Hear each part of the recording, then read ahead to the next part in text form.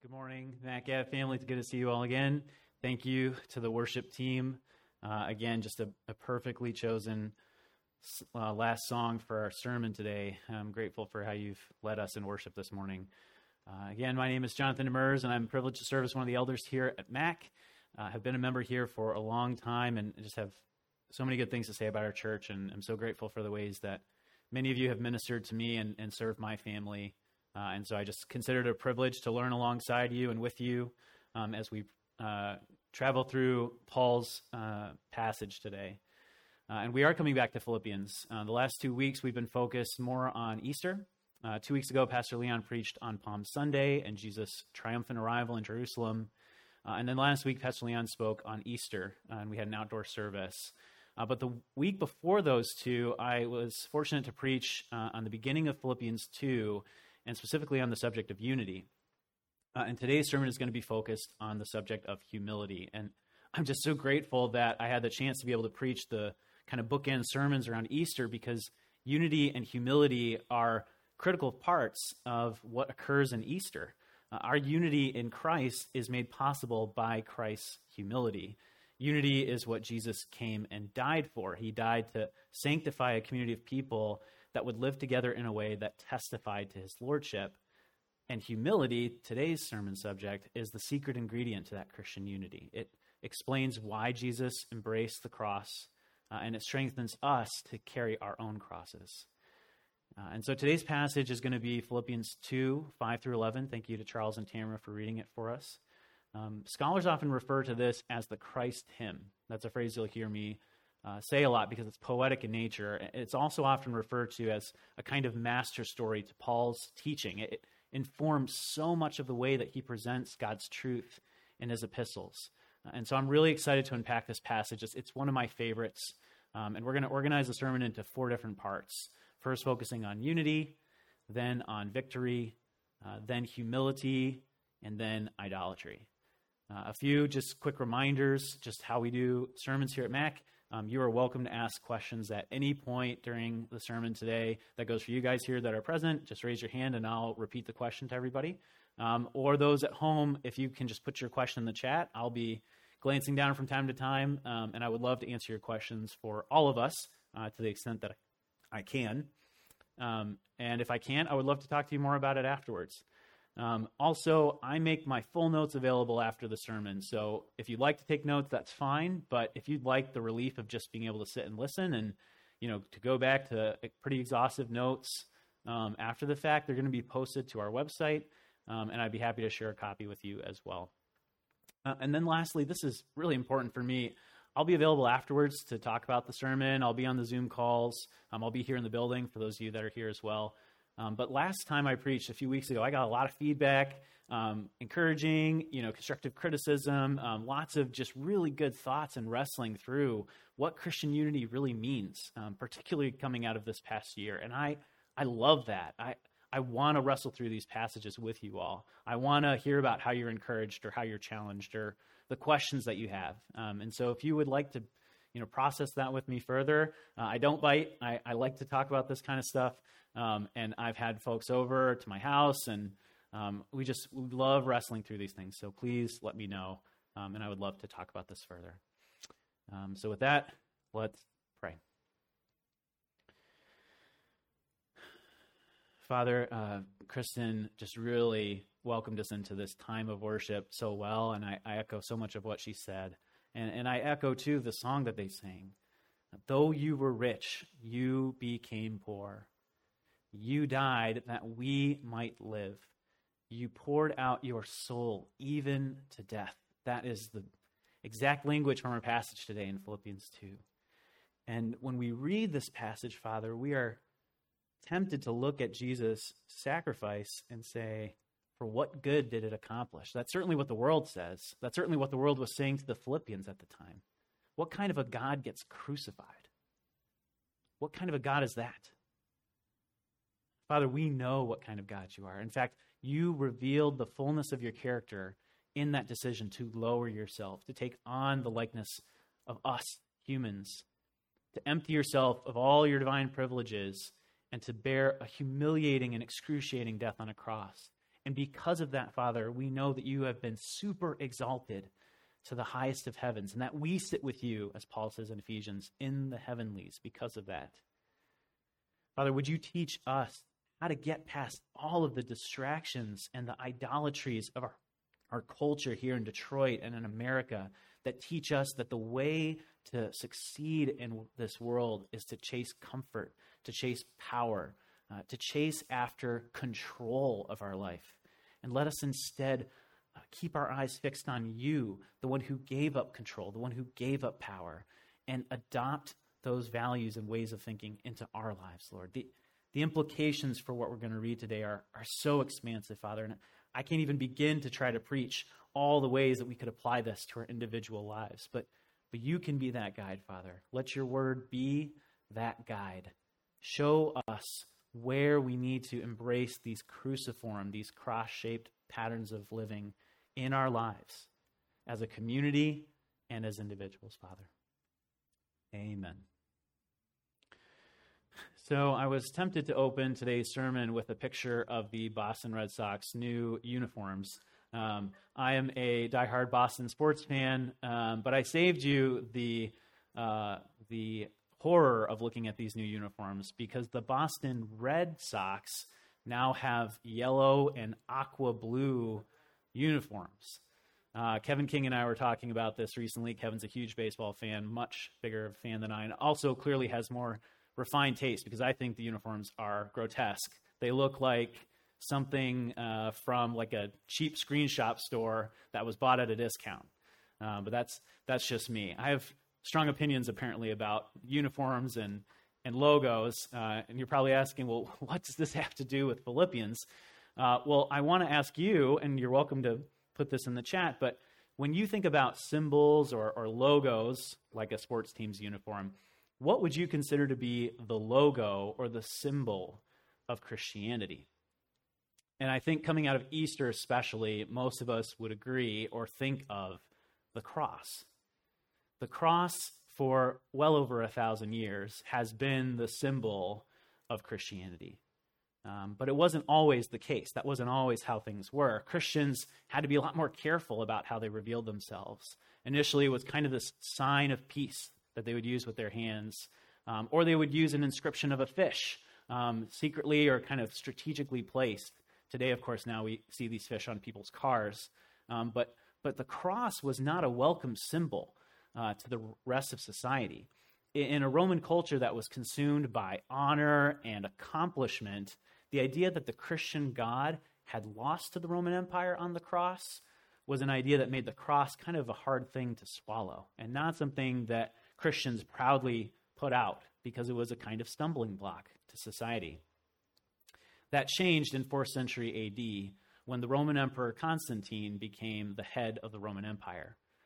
Into his reign, he claimed to have had a vision of a cross imposed over the sun. And in that vision, he heard declared to him, in this sign, you, Constantine, will conquer. And that's precisely what he did. He, as many Roman emperors before and after him, conquered.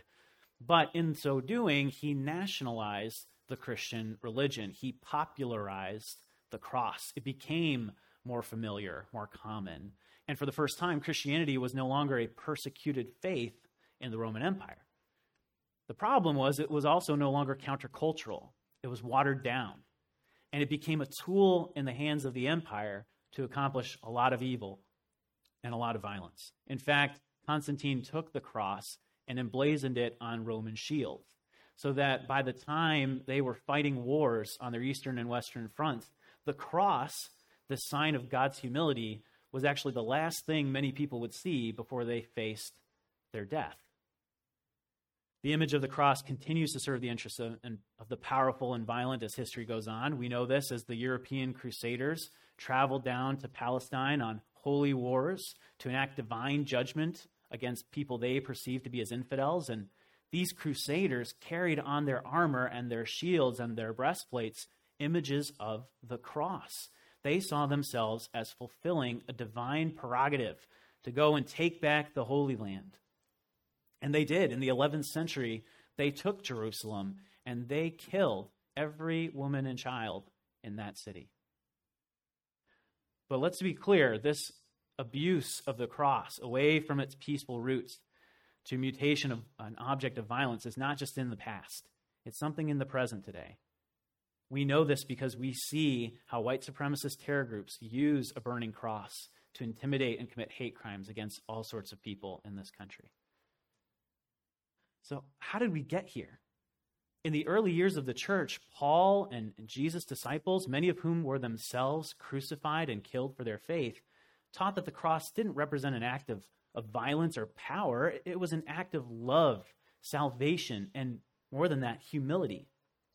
But over time, it's clearly been mutated and abused into a symbol of violence and hatred and abusive power. And in my opinion, that is not a coincidence. We have to be clear about this.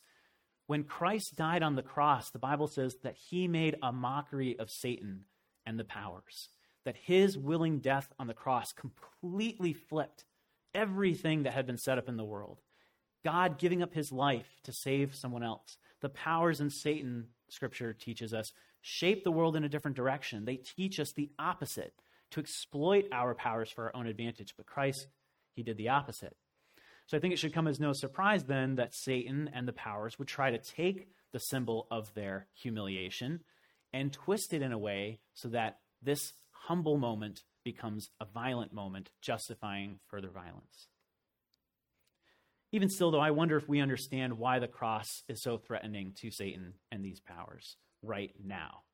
I think when you and I think about the cross, we see it as a tool by God used to save us, a convenient altar where Jesus' blood was shed to pay the ransom for our sins. And I'm not saying that isn't true. That is certainly true, but it's incomplete. The cross isn't just the means by which we're saved. The cross and what Jesus did by embracing it defines the whole way that we're supposed to live out our Christian faith. People of the resurrection must also be people of the cross. We must walk the extra mile, turn the other cheek, love our enemies, pray for our persecutors, and wash the feet of our betrayers. And nobody exemplified this better than Jesus, and there was no single moment which best exemplified all of that than when he willingly went to death on a Roman cross. That is what Paul meant when he said to the Corinthians that he resolved to know nothing among you except Jesus Christ crucified. Said concisely, the cross for us is supposed to be both the source and the shape of our faith. Here's what I mean. I think many of us get the first part. I think we get more intuitively that the cross is the source of our salvation. It's how we get saved. But I think we struggle to grasp that second part, that Jesus' embrace of the cross should shape the way we live out our faith. So what an apt time then for us to study this master story, this Christ hymn that Paul presents in Philippians 2, 5-11. And that's where we're going to turn. But before we go right to that verse, I just want to remind us briefly in this first section of the sermon on unity and the context of the passage and the Christ hymn. This is what we talked about last time I preached, this section from Philippians 1, 27 to 2:4, where at the end of chapter 1 and the beginning of Philippians 2, Paul exhorts and instructs the Philippian Christians toward a unity that's based in Christ's humility. Paul wants to see the Philippians remember first and foremost that they are the citizens of God's kingdom, not just the Roman Empire, and that because of that, they can face their shared persecution together as a single unified community, and even see that suffering as a privilege, as an opportunity to suffer under Christ's own sufferings. But embracing suffering for the Philippians was incredibly countercultural. Their whole surrounding culture was consumed by the pursuit of success and accomplishment. And Paul is directly confronting that chase, instructing the local church to embrace Christ's cross-shaped or cruciform posture, rejecting any motivation that comes from conceit or vanity or selfish interests, and instead treating the needs of others as of greater importance than their own. Paul went to great lengths, and we talked about this last time, to teach what seems like a pretty straightforward teaching. If you want to be unified, you have to be humble. But he did that because he recognized how insidious and deceptive sin is. For Paul, confronting something as familiar and all-consuming as this Roman culture of honor-seeking would be like trying to convince a fish that water is wet. Paul knew that these cultural deceptions were cutting out the church's unity in Philippi. Its individual members had become so caught up in their own honor-seeking and comfort-chasing that they had begun to forget the very life-giving, self-emptying practices that had welcomed them into the faith in the first place. But Paul doesn't just talk about unity in this part of Philippians. It's a major theme throughout all of his letters and throughout all of Scripture. And last time in our previous sermon, we focused on 4 different images of unity. We saw in John 17, where Jesus is praying for his future disciples to experience a kind of Christian unity found in the Trinity that would produce supernatural, inexplicable love and direct all of the attention of creation back to its creator. We also saw in 1 Corinthians 12 that Paul taught unity is not uniformity, and that just as the body needs all of its limbs and organs, so too must a diverse Christian community embrace unity without denying difference. In Ephesians 2, we saw how Paul explained that Christ's death on the cross achieved vertical reconciliation between us and God, but also horizontal reconciliation. Paul says that Christ's death tore down the wall of dividing hostility between former enemies. And then finally in Revelation 7, we saw the 4th image of unity, this great communal act of worship, an affirmation of who God was. And we saw that it occurred where all these tribes, language, peoples, and nations gathered together. That moment of worship occurred not in spite of, but because of the still intact cultural and ethnic diversity of the worshipers. All of that taken together, I think we can say that Christian unity, what we're supposed to reflect as a church here at MAC, is supposed to be the proof that God was victorious in Christ.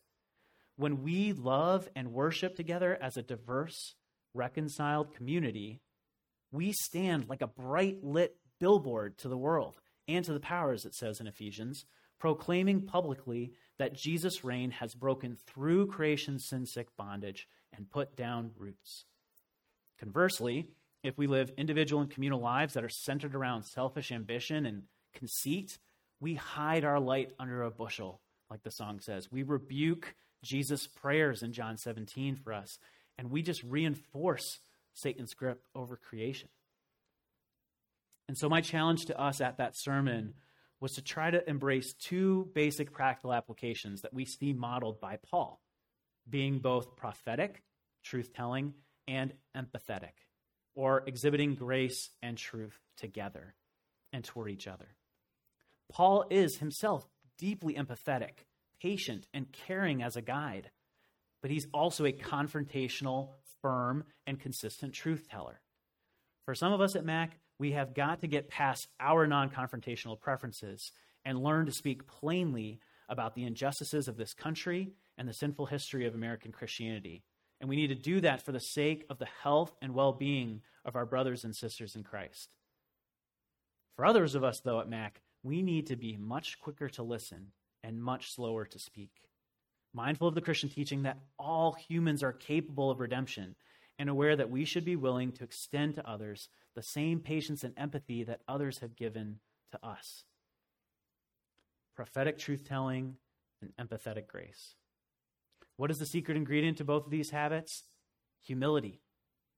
And that's why Paul turns to Jesus to illustrate this idea in Philippians chapter 2, verse 5 to 11. And as you turn to that passage, and I encourage you to do so, we will have it up on a slide. I want to start by going back to what Paul said in 1 Corinthians. He said, I decided to know nothing among you except Jesus Christ. That is, Jesus Christ crucified. I decided to know nothing among you, he says. That's a remarkable statement. When he says to know here, he doesn't mean just like intellectual head knowledge like you get from school. He's talking about the experience of living something out in word and deed, to know fully. So what he's saying then is that it's okay to reduce everything he's ever taught, everything he's ever presented to the early church into the box of Christ's crucifixion. That's an incredible statement considering everything that Paul has taught, and yet in Christ's crucifixion, Paul says that the manifold power and wisdom of God is revealed. Paul believes this even though he's fully aware that Jesus' death contradicted the values of the surrounding culture and made it hard to swallow. In that era, the power of one's God was associated with the success of him and his followers in the world. So there's no room in that culture for the idea of God getting crucified. And beyond that, in the Jewish culture as well, the idea of the Messiah being crucified confounded the Jews. Paul acknowledges this in his epistles when he says that his identification with a crucified Messiah left him and his ministry partners looking like fools for the sake of Christ. It wasn't even conceivable to the Pharisees that the Messiah would suffer death at all, and certainly not death cursed on a tree, as the law speaks to in Deuteronomy. But none of that stopped Paul from reconfiguring his own beliefs and seeing Jesus' crucifixion as becoming a curse for us and redeeming creation in the process. But still, given that cultural context, I think we can start to see why Paul spends so much time breaking down the importance of Christ's death on the cross. How in the world could Paul claim to follow the one true God while he was sitting in a Roman jail cell, bound up in chains, and writing to an increasingly persecuted Philippian church? Everything that the Philippians had ever been taught as kids in these Roman and Jewish cultures suggested that they were not on the winning side, that they were on the losing side. This was a kind of doubt-inducing, soul-shaking fear that prompted Paul to include the Christ hymn in the first place. And so I want to read the passage together, particularly this translation of the passage by Dr. Michael Gorman, which I think really brings out some of the strongest themes from the letter. It says, "Cultivate this mindset in your community, which is a community in Christ Jesus, who, although being in the form of God, did not consider his equality with God as something to be exploited for his own advantage, but rather emptied himself by taking the form of a slave, that is, by being born in the likeness of human beings. In being found in human form, he humbled himself by becoming obedient to death, even death on a Roman cross. And therefore, God has highly exalted him and bestowed on him the title that is above every title, so that at the name of Jesus, every knee should bend, yes, in heaven and on earth and under the earth, and every tongue proclaim, Jesus, the Jewish Messiah, is the universal Lord, to the glory of God the Father. Amen." So when we examine this passage, there's a pattern here that many others have pointed out. This is not original to me, but it's a V-shaped trajectory that we see in Jesus' victory in this passage. The first step is Jesus relinquishing his divine privileges and refusing to take advantage of them for his own gain. The second step is Jesus willingly descending into human suffering and embracing the Roman cross. But then the third step is Jesus' exaltation. As a result of his faithful suffering, at the bottom, Jesus is super exalted as the Lord over all creation. Now, I'm pointing this out because this isn't just some kind of pattern that Bible nerds spotted. It's a way of thinking and living that Paul is calling the Philippians to embrace in their own lives. He says this in verse 5. The Christ hymn is intended to define the way that the Philippians relate to each other. Said another way, when we faithfully deny ourselves and carry our crosses like Jesus commands, we find ourselves, as it says in Ephesians, seated with Christ in the heavenlies. This V-shaped pattern of living that the Philippians have apparently knew they are starting to forget. They were blessed by it, but they seem to be abandoning it. And so we're going to look at each of these steps here briefly in Philippians 2, 5 through 11, starting with verses 5 and 6, the beginning of the V-shaped victory, where Jesus refuses to exploit his divine privilege. Note how Paul opens verse 5 with a statement about the Philippians' perspective. He says, "Have toward one another the same attitude which was in Christ Jesus." And what was that attitude? In many of your translations, you'll probably see Paul say something like equality with God as being something to be grasped or to be held. And that's a really literal translation, the idea of grasping equality with God. Readers, though, would have understood the Greek word that Paul used to mean that Jesus didn't consider his divine privileges as something to be hoarded or something to be exploited for selfish gain or something to be taken advantage of just for himself. That's also why Paul used the Greek word hyparchon, translated as although or because in verse 5. Paul's saying that although Jesus possessed all of this divine power and privilege, he humbled himself. And that is so clearly counterintuitive not just to us, but to the Philippians in this incredible and all-consuming Roman honor culture. Nobody just gives up privileges and power. Rulers of that era certainly did not. They openly set themselves apart from their subjects, hoarded their power, and only gave it away to people in their descendant line. And yet, even though Jesus possessed far greater power than those rulers and had every right to use it for his own advantage, he chose not to. He never considered his existence as God something to be hoarded for his own gain and exploited. Instead, he gave up those privileges for the sake of his enemies, even as Scripture says they were still far off. Unlike the way we humans behave, exploiting whatever advantage we can, Jesus does the opposite. And a professor and friend of mine said it really well. Jesus expended himself, pouring himself out like a drink offering, embarking on a downward trajectory that took him from the absolute cosmic heights to the lowest possible place. And so for Paul, Jesus' loose-handed mentality toward his privilege and status and reputation was the antidote to the Philippian church, what they needed to cleanse themselves from this infectious disease that was stemming from the all-consuming Roman honor culture and leading them to lose their unity. That takes us to the next step in the V-shaped victory, where we see Jesus willingly embracing the Roman cross. In verse 7, Paul begins charting Jesus' humble descent, starting with Jesus' transformation from the highest thinkable role to the lowest. But let's be clear here, because this has created some confusion in the past. Jesus is not divesting himself of his divinity. He is still fully God and fully man. That's not a question here. The focus of what Paul is getting at is about how his position changed, how he goes from being one who had every right to be served by creation to becoming a servant of all. Jesus became human in basically every way you can think. He grew up, he learned and acquired skills, he was hungry, he was thirsty, he celebrated, he wept, he feared, and he died, just like any other human being. That's why the author of Hebrews says that he is our great high priest who can also sympathize with our weaknesses, and that when we approach him, because he can sympathize with us, we know we can receive grace and mercy in our time of need. But we see in verse 8 that Jesus didn't just descend into human likeness, he descended even further. Having been found in the likeness of man, Paul says, Jesus humbled himself and became obedient to the point of death, even death on a Roman cross. The key observation here is that Jesus wasn't humiliated by some outside force. He humbled himself. Paul uses the Greek word tapeno, translated here as humbled, even though it literally means to lower oneself vertically, to drop.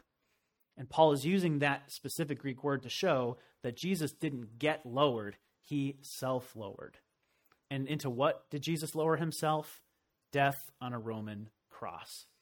And here's the thing. I think we are so familiar with the Roman cross at this point that we don't really get just how Paul's emphasis on it clashed with Roman and Jewish conceptions of God. It was astonishing to make such a big deal about the fact that Jesus willingly embraced the cross. In Roman culture, crucifixion was Rome's most brutal and intimidating instrument of power and political control. It was described by the historian Josephus as the most miserable of death, and the historian Cicero as the worst extreme of torture. All Roman subjects knew of the terror of the cross because crucified criminals were always hung publicly. And in that sense, they didn't just die from the pain and suffering they experienced, but they died by humiliation. This was the empire's way of handling those who were perceived to be a threat to the Pax Romana, or the peace and security of Rome. And so the idea that the one true God would be subjected to this kind of public shame and death was ludicrous to Romans. And for Jews, for the Jewish people, any person hung on a tree to die was considered cursed under their law. And so it was conceivable to any Jew, whether they were learned like a Pharisee or relatively unlearned, to think that the long-promised Messiah would be anything but completely and overwhelmingly triumphant. That meant it was absurd, and not just absurd, but deeply offensive for Paul and the early church to make a crucified political criminal the focus of their faith, and the cross as a kind of way of thinking about how to live out that faith. This was what Paul refers to in 1 Corinthians as the stumbling block and foolishness that we've talked about already.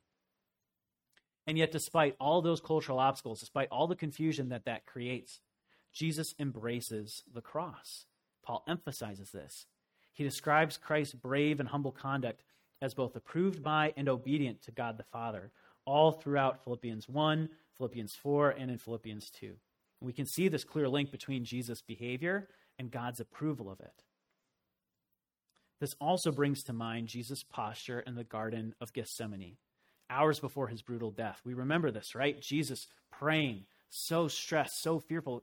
The scriptures say he was actually sweating blood. And Jesus says, Abba, Father, for you all things are possible. I know this. Please remove this cup of death from me. And yet, even in that pleading, Jesus concludes his prayer by saying, yet not what I want, Father, but what you want. When Jesus accepts this cup of death, even death on a publicly humiliating Roman cross, he is being faithful to the role of Messiah. He isn't contradicting it. And as Christian communities today, when we embrace behaviors that the world thinks is foolish or are humiliating, we become like dry riverbeds through which the power of God can course like water. The same divine power that resurrected Jesus from the dead, made a mockery of the powers, and the Bible says lives inside of you and I today. So that brings us to the third part of this V-shaped victory now, Jesus' super exaltation, seen in verses 9 to 11. And having seen Jesus lowering himself to the deepest depths one can go, from the highest heights that somebody could possibly begin, note how Paul describes the Father's response. This is where the trajectory comes back up, even though the cross should have been where the story ended.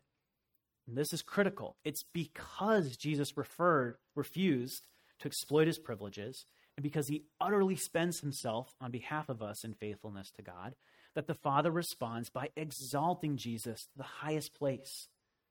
Paul chose his words so carefully throughout Philippians, including in this instance. He actually takes two Greek words, hyper, which means high, and hupso, which means exalt, and combines it into a single verb, literally meaning super exalt, or lifting someone to the highest possible position.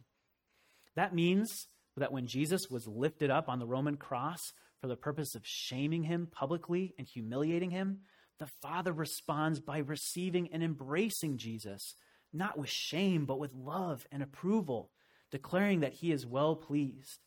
In a very real sense, Paul is saying that God is overruling Rome's damnation of Jesus by vindicating him and honoring him with the very same heavenly status that Jesus had given up before. And at this super exaltation, Paul says that every knee will bow in heaven, on earth, and under the earth, making this not just a victory for our individual lives and our individual salvation, as we like to think of it, but a cosmic, creation-wide victory. It's the beginning of what Jesus describes in the Gospel of Matthew as the renewal of all things. It's the vision of hope we read about in Isaiah, where the ends of the earth turn back to God. It's the first fruits of the new heavens and new earth promised to us in Revelation. And we know that at the fulfillment of this great redeeming work, when all the wrongs are righted, when death itself is defeated by the Lamb who is slain, every created being will worship God. Even the angels and the demons will bow before the crucified one. And that is why Paul says at the end of the Christ hymn, every tongue will confess Jesus Christ is Lord. Now again, why did that occur? How is it that Jesus manages to completely upend the way things are supposed to be in this world, the cosmic power structure? How did he get super exalted by giving up his life? It's not in spite of the cross, but because of the cross. It's because he was fully obedient, faithful, long-suffering, and humble. So now I want to turn to the next section of our sermon, humility. From here, we have to ask ourselves, Paul is commanding us to ask ourselves, how do we respond to this instruction and begin to behave in our lives in a way that reflects the Christ hymn? As with the Sermon on Unity, I think we can begin with Paul himself. Because even as Paul modeled the balance of grace and truth that's needed for Christian unity, he is also, in my opinion, an excellent case study in practicing cruciformity. I've used this term before, and I just want to be clear about what it means. Cruciformity just means the shape of the cross. It's a way of summing up the Christ hymn into a single word, a way of talking about Jesus' refusal to take advantage of all his privileges and instead empty himself to restore and unify creation. And as we see in Jesus, God makes his strength perfect in this pattern of cruciform or cross-shaped weakness. Cruciformity, then, is just the way of thinking that forced Paul to reorient his whole life. And it truly did. And I don't want to rush past that. I think it's really difficult for us to imagine just how much this upside-down way of thinking had completely wrecked Paul's entire belief system and identity. Recall that prior to his encounter with Jesus, Paul would have been baffled at best or infuriated at worst by Jesus' ministry. Serves him right, Paul might have scoffed. What an irresponsible and unrealistic and foolish teacher, he might have said after learning that Jesus died. Paul was a high-ranking Pharisee. He was consumed with doing whatever it took to restore God's holiness so that God would respond to that holiness by bringing his resurrection and restoration to the world. Jesus was a false prophet to Paul. He had hindered Paul's mission and the mission of the Pharisees to bring in God's holiness. Paul probably often asked himself, what good would loving enemies do to bring about this resurrection? How does praying for Romans do any good? How does welcoming sinners or eating with outcasts get them to repent and become Torah observant? And so when Jesus died and he no longer hindered the Pharisees' mission, that just meant one less obstacle to God's work. That was Paul's view when his name was Saul, until his encounter with Jesus on the road to Damascus. The Bible says that even while he was still breathing threats and murder against disciples of the Lord, and while he was on his way to engage in even more violent persecution, Paul then is confronted by Jesus in a flash of light and left blind. It's only after 3 days and the risky hospitality of a couple of Christians that Paul is able to see again. And God later declares in that passage that the newly named Paul, no longer Saul, shall be an instrument to bring God's name to the world, and in accomplishing that mission, he would suffer much for God's name. Paul hadn't just been blinded physically. He began to realize that his entire ministry had been blind to the truth, and that the crucified, suffering Jesus was the Messiah, was the King, and that Paul was being called to suffer alongside him as well. That completely changed everything for Paul.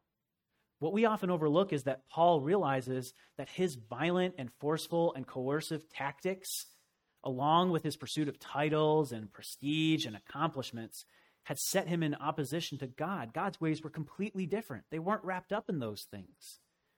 Paul had become so consumed with preserving the holiness of God's people and trying to conjure it up himself so that God would return, that he had gone so far as to justify an idolatry of power and prestige that led him to engage in all these pursuits of accomplishment and even deadly persecution. Paul had seen himself as an agent of resurrection when he was, in fact, an instrument of death. The long-awaited resurrection had even already arrived in Jesus, and it was springing up in the very Christian communities that he was trying to wipe out. Paul realized that if God's people wanted to continue to experience that resurrection power, they had to abandon the methods of coercion and prestige that he had embraced and adopt cruciform or cross-shaped patterns and habits so that they might learn to suffer as Jesus had, and as a result, experience the resurrection power of God through their suffering. And so because of this, Paul completely changes both his teaching and his ministry approach. Paul uses the word cross, the Greek term staros, in about half of his epistles, and almost no other New Testament author even uses the word. Paul is the one who really brings the idea of the cross to bear on Christian teaching and practice. He says in Galatians that he rejects any glory except in the cross of Jesus Christ, by which the world is crucified to me and I to the world. To the world, he says, the cross is foolishness, but to us who are being saved, it is the power of God. But Paul doesn't just talk about the word cross. He is a master of linking the cross and its implications to the everyday practices and lives of his kingdom siblings. Paul helps the Corinthians recapture a righteous perspective on communion by reminding them that it is the way that we proclaim the Lord's death until he comes. Communion is supposed to proclaim the crucifixion of Christ. In Ephesians, Paul speaks about how Jesus' death on the cross tore down the dividing wall of hostility between Jews and Greeks and other generational enemies. Paul urges his readers all throughout his epistles to embrace their weaknesses, as disciples of Jesus were treasures in fragile jars of clay, who in their weakness revealed the surpassing power of God. They were afflicted in every way, but not crushed, persecuted, but not abandoned, struck down, but not destroyed. Paul knew personally the sufferings that Christians endured and the temptation that they felt from the culture around them to give up on the harder way and to take a path of comfort. And he knew that he had seen that if God's people forget to embrace these cruciform habits and to take the easy way out, trouble would follow and their witness would be tarnished.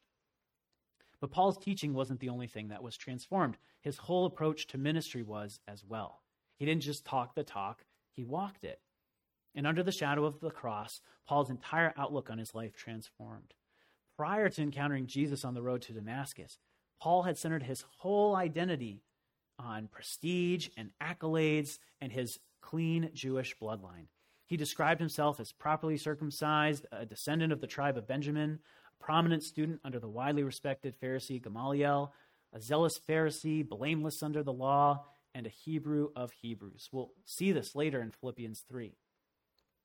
Paul had previously believed that it was the sinners who were standing in the way of God saving Israel.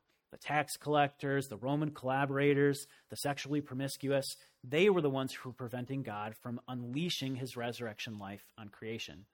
And Jesus was a kind of ultimate sinner and therefore was cursed by God to hang on a tree. That was Paul's thinking before the road to Damascus and how he lived his life. But after he encounters the crucified and resurrected Jesus, his whole identity is wrecked and rebuilt. Once the persecutor of these sinners, Paul now begins to refer to himself as foremost among the sinners. Once proud of his hard-fought accomplishments, Paul says he considers them nothing but rubbish. Once proud of his identity as an accomplished Pharisee and a leader among the Pharisees, Paul begins to arrange himself as a co-laborer and even a servant to others like Timothy and Epaphroditus, mentioned later in this book of Philippians. Paul didn't immediately just embrace all of this. It was incredibly discouraging for him and uncomfortable. He pleads for deliverance from the suffering he endures. And Jesus replies to his pleading, "My grace is sufficient for you, Paul, for my strength is made perfect in weakness." This is in 2 Corinthians 12. Yes, this was probably really frustrating for Paul, who had so much comfort and success in his former life. At one point, he describes his suffering as an unrelenting messenger of Satan that felt like a thorn in his flesh that he couldn't remove. And yet, Paul learns over time to declare that if I must boast, he says, I will boast only in the things that show my weakness. For Christ's sake, I am content with my weakness, he says, insults, hardships, persecutions, and calamities. For when I am weak, then I am strong. What a transformation for Paul. What a model for us as we investigate and confront our own idolatries and our own screwed up thinking. That brings us to the next part of the sermon, this idea of idolatry, which is in and of itself a threat to unity and cruciformity. Here's what I mean. When we're confronted with the cross, Paul chooses to embrace it, but many others do not. And we have to ask ourselves, what is the danger if we get this wrong and don't embrace the cross as a way of living our lives? What's the harm if we as a Christian community just kind of tiptoe around Paul's example, pick and choose from it like a buffet, compromise for our comfort's sake, and give in to the temptation to be another well-meaning community that really is just more concerned about our own needs, comfort, and influence? What if we try to make our strength perfect rather than allowing God's strength to be made perfect in our weakness? In my opinion, family, our gospel witness would be fundamentally compromised. It would be lost. It would become idolatry. And we know this. We know that this is true because the early church saw it. They saw it in the intersectional strife that Paul had to confront in all of his epistles. Jews and Greeks, slave and free, men and women, constantly in conflict. They saw it in the Jerusalem church's embrace of blatant favoritism toward the wealthy and honorable in the book of James, while ignoring the poor and the downtrodden. The early church saw it again when Christian brothers and sisters hoarded their resources and shrouded their covetousness in lies. And they saw it in the rich Christians in Corinth, gorging themselves at the communion table, getting drunk and stuffed, while the poorer Christians were left to feed on table scraps. In each of those instances, early Christian communities exchanged the cruciform pattern of Jesus' humility for the corrupting idolatry of power and control. And God took those matters so seriously to the point that he killed some of those rich Corinthian gluttons, and he killed Ananias and Sapphira for hoarding their resources. Let's be clear. When God's wrath is conjured to the point that he's striking down his own people, we should pause and take notice. Now, I'm using the word idolatry here very much on purpose, and I'm using it because I think when we think of idolatry, we think of it as this ancient practice where people bow down to these sacrilegious stones. But that's not what idolatry is in Scripture. Idolatry involves God's people identifying a good goal that God wants for them, but then being seduced into an easier way to get it. Consider some of these examples. We see this in the Hebrews in the Old Testament and their idolatry of control. When they returned to the promised land after 40 years in the wilderness, Moses and then later Joshua keep repeating this weird command to avoid treaties with neighboring nations. They say God is telling them, don't get into treaties with other nations. Why? What's so bad about treaties? Treaties are a way of just doing international relations. What's the problem? I mean, that's how you get some assurance of protection. You form allies all around you. But God didn't want that. He'd always wanted his people in a place of weakness. He wanted Israel vulnerable, trusting only in him, having no leverage or power over their neighbors. So what do the Hebrews do when they arrive in the promised land? What's one of the first things they do? They make treaties and intermarry, which is another form of treaty making. How else would we be safe? They probably said. How else are we going to protect ourselves? The Hebrews gave up so quickly on the way of weakness for practicality, a practicality that ultimately leads them to worshiping other gods. They are a reminder to us that those how else questions of practicality are a dangerous way to build our faith. We also see this with Peter and the idolatry of power. Jesus faced a temptation of idolatry. Many of us don't often think about this, but in the Synoptic Gospels, Jesus faces satanic temptation directly in the wilderness. In Matthew and Luke, where the accounts are a little bit more in depth, we see Satan's specific temptations, and I think it's important to note that Satan never tempts Jesus not to be the Son of God. What he does tempt Jesus to do is to attain his super exaltation that's talked about in Philippians 2 through spectacle, jumping off of the temple and being saved, as was expected of the Messiah at that time, and power, taking control of all the kingdoms in the world. Those were Satan's temptations, but Jesus rebukes them.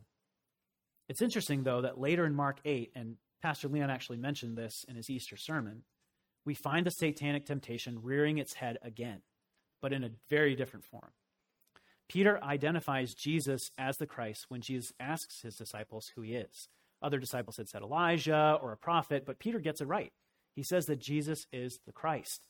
And Jesus affirms him for that and says that because he's the Messiah, he is going to the capital city of Jerusalem to die. Even though his people are being persecuted, even though everyone is expecting him to rise up and rule, even though the disciples who've joined him are expecting him to join him in that rule and success. Peter, probably most especially. And Peter, who had literally just identified Jesus as the Christ, it's said in Mark 8, pulls Jesus off to the side and rebukes him. He rebukes Christ for saying that he would go to Jerusalem to die. Mark's gospel is funny. It's always moving fast. It's always moving quickly. But this is one of those rare moments where in the passage, Jesus is said to have stopped, turned around, looked directly at his disciples, and then said to Peter, "Get behind me," meaning get back to being my follower, Satan. Jesus isn't tweaking Peter's approach. He's not gently pushing him back on the path. He is condemning Peter's temptation to avoid the way of the cross, to avoid death, as satanic. Jesus is saying that the easier way is the satanic way. And then we also see this, of course, in the third and final example of idolatry, in Paul and his own prestige. We've talked about this at length. Paul wasn't immune to the temptations of idolatry. He had wrapped his whole life around pursuing power and prestige, and he had to completely start rewiring his brain to start chasing after weakness and humility. And I have to think that one of the reasons Paul made such a big deal about this is because he knew the grip of idolatry, of power and control, and what it had on his life. And he didn't want the same thing for other Christians. Family, I stress this because if we can all agree that humility is the secret ingredient to so much godly character and virtue that we see in Scripture and to our unity, then I think we have got to acknowledge that the lust for power and control is the toxic root at the base of almost all of our sin. Take an honest look at your sin and our collective sin as a community, and I think you'll be hard-pressed to find an example that can't be traced back to some kind of anti-humility idolatry, some kind of shortcut that prioritizes an easier way to get an otherwise good thing. And again, I'm not going to try to speak to all the applications that this could show. I think the implications are enormous and numerous, and I challenge you to think about them in your own lives. But this is a root issue for so many of us that we cannot ignore, and Paul's passage won't let us. Family, in the Gospels, Jesus says outright that whoever humbles himself like a child will be the greatest in the kingdom of heaven. He says in the Beatitudes, "Blessed are the poor in spirit, for theirs is the kingdom of heaven." And he says that if we want to become great, we must become a servant of all, just like he did. That is the message of the Christ hymn. Whoever desires to save his life will lose it, but whoever loses his life for Jesus' sake will find it. Now, both Jesus and Paul are making something really clear to us. If we want to experience true power and true exaltation, that will come by way of genuine cross-shaped humility. And if we want to have a compelling testimony in the world, as we're going to see in next week's passage in Philippians, and as he speaks to this idea, we have to embrace the supernatural humility of Christ so that we, like him, will be exalted into the heavens and shine like stars, as Paul says in the end of Philippians 2. But let's be really clear. Few make Paul's choice. It's not an easy one. There's another famous Pharisee in the New Testament that we learn about, and his name is Nicodemus. Like Paul, he was a prestigious, well-educated, and highly regarded member of the Pharisees. And like Paul, he came face to face with Jesus in the famous John 3 passage where we know John 3:16. The question is, how did Nicodemus respond to that interaction with Jesus? What I've provided is a clip from the show The Chosen, a show that I've really enjoyed and recommend, that portrays this interaction between Nicodemus and Jesus. I have wondered if I would see this day.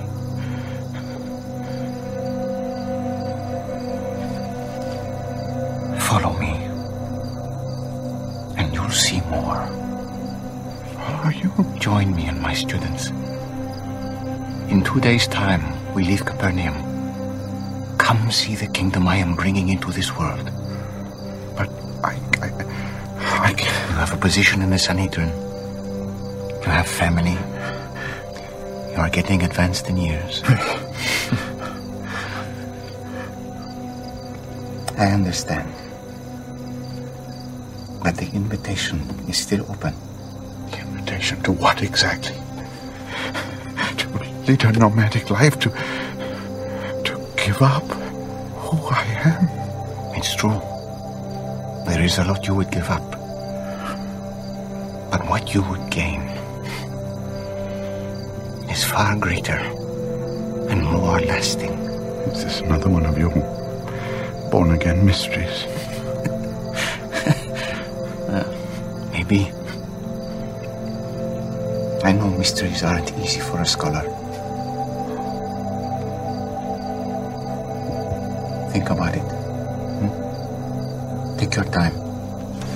On the morning of the 5th day, we leave, and we'll meet by the well in the southern quarter at dawn.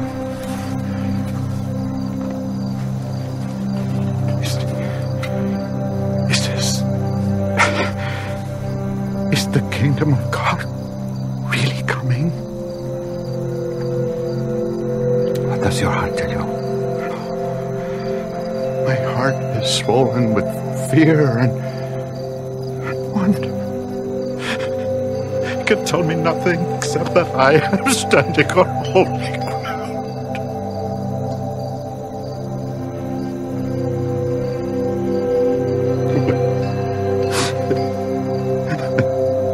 Holy Reuben.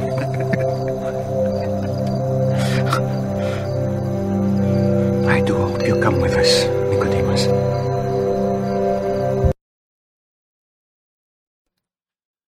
The show does a wonderful job capturing Nicodemus' story. He is constantly asking difficult questions about what it means to be a Pharisee. He's looking for the truth. And in this interaction, we see that on the one hand, he's clearly being confronted by someone who is an emissary from God, a great prophet, maybe even the Messiah himself. Nicodemus doesn't know yet. And it's the fulfillment of everything that he's longed for his whole life, training to be a Pharisee.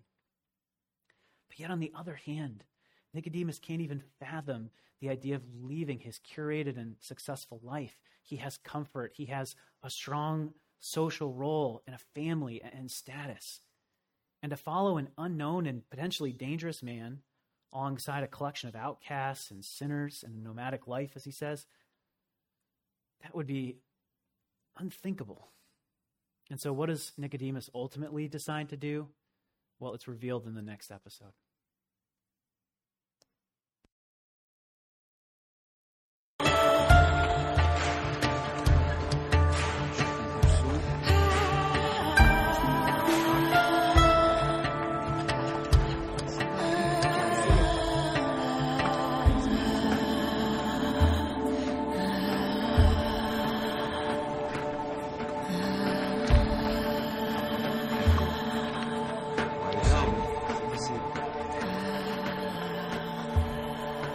Should be everyone. Everyone's here? Yes, this is all of us.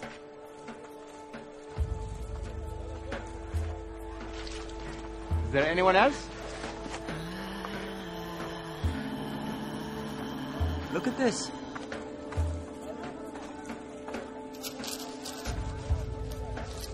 What is that? I don't know. Let's find out.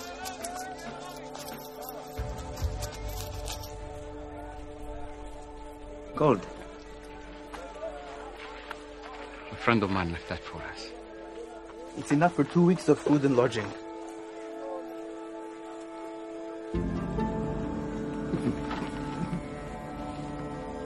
You came so close.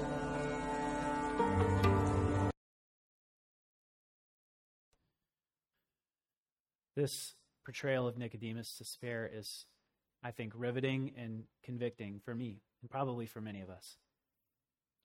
A lot of us are like him. We know a lot about God's ways, and we have a lot to lose by loving him with all our heart, soul, strength, and mind. And so to that end, as we consider the implications of this teaching, I just want to offer 3 final exhortations to us. First, to the weary. Jesus identifies with you. And I want to be clear. This sermon is not a call to doormat humility. And I recognize how it could feel that way, especially for those of us who have suffered a lot and continue to suffer. Humility is not going to look the same for all of us. Some of us are going to give up things in different ways and behave in ways that look a lot different than others in our church. Christian unity, as we know, isn't uniformity. And I invite you to listen to the words of Esau Macaulay as he describes the hope that the Black church has found historically in Christ's suffering, particularly how it's portrayed in Philippians 2. Macaulay writes, "On this side of the passion and resurrection, Black anger and pain is answered personally by the truly human one. We found solace in the fact that God responds to Black suffering with a profound act of identification with our suffering. What is God's first answer to Black suffering and all the wider human suffering and rage that comes with it? It is to enter that suffering alongside us as a friend and Redeemer. The answer to black rage is the calming words of the Word made flesh. The incarnation that comes all the way down, even unto death, has been enough for us to say, yes, God, we trust you. And we, the Black Church, have decided to trust God because he knows what it means to be at the mercy of a corrupt state that cares little for human rights. Are you discouraged, weary?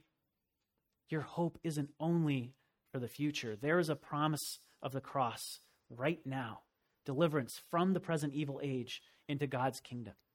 In that kingdom, there is a radical reshuffling of social locations where the first are last and where everyone in the kingdom is reconciled as siblings in Christ.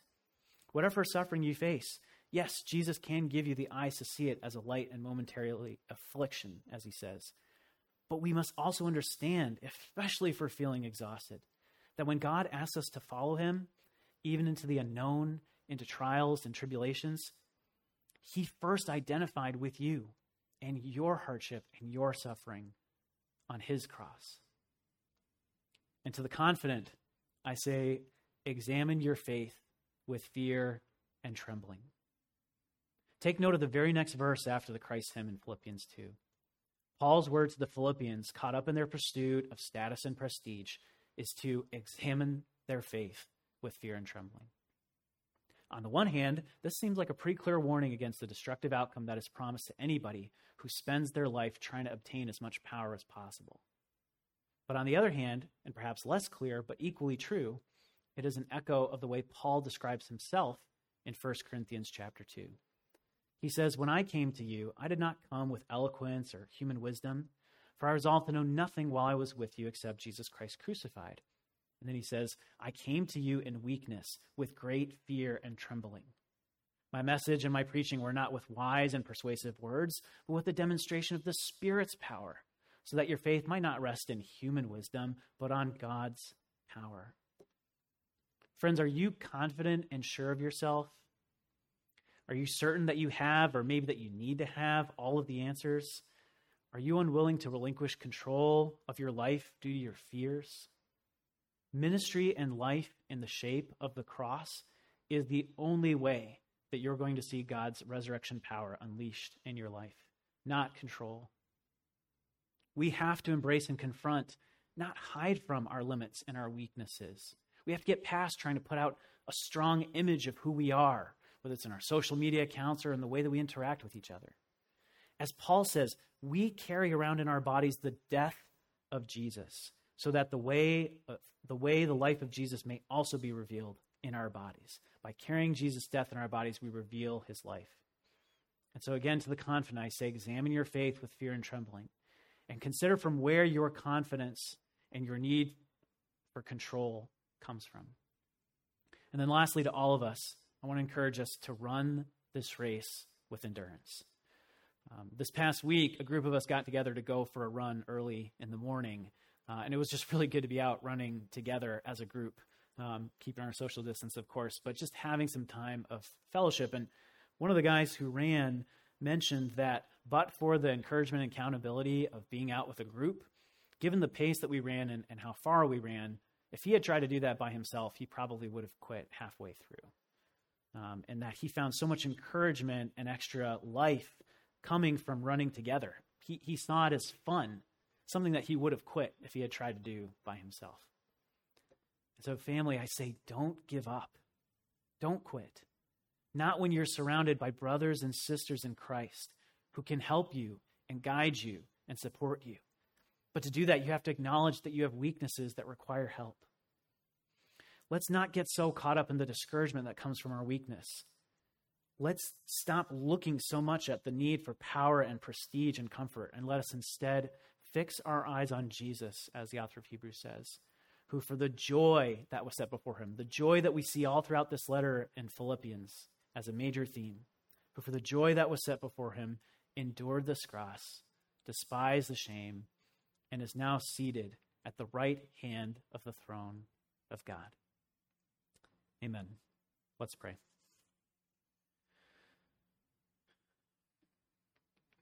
Father, search us and know us. Seek us out.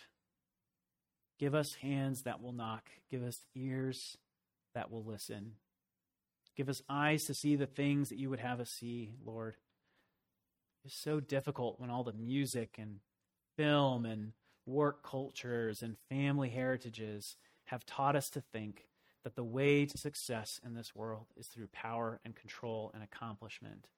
When you are telling us, through the image of your crucified Son, that the way to truth and the way to real power is through carrying our own crosses and denying ourselves and following in the footsteps of Jesus. Father, reach into our hearts of stone and give us hearts of flesh, as it says in Ezekiel. Help us to see the places where we have just kind of shut down our conscience and accepted ways of living that don't exhibit this pattern of cruciformity. Help us instead, Father, to look for creative ways to empty ourselves and to embrace our weaknesses, Lord. To confront sin, yes, but to embrace our weaknesses so that your power can work through them. Father, we love you. We cannot do this on our own. And we ask that you would be the source of resurrection power working through our weaknesses, making your strength perfect in our weakness. Amen.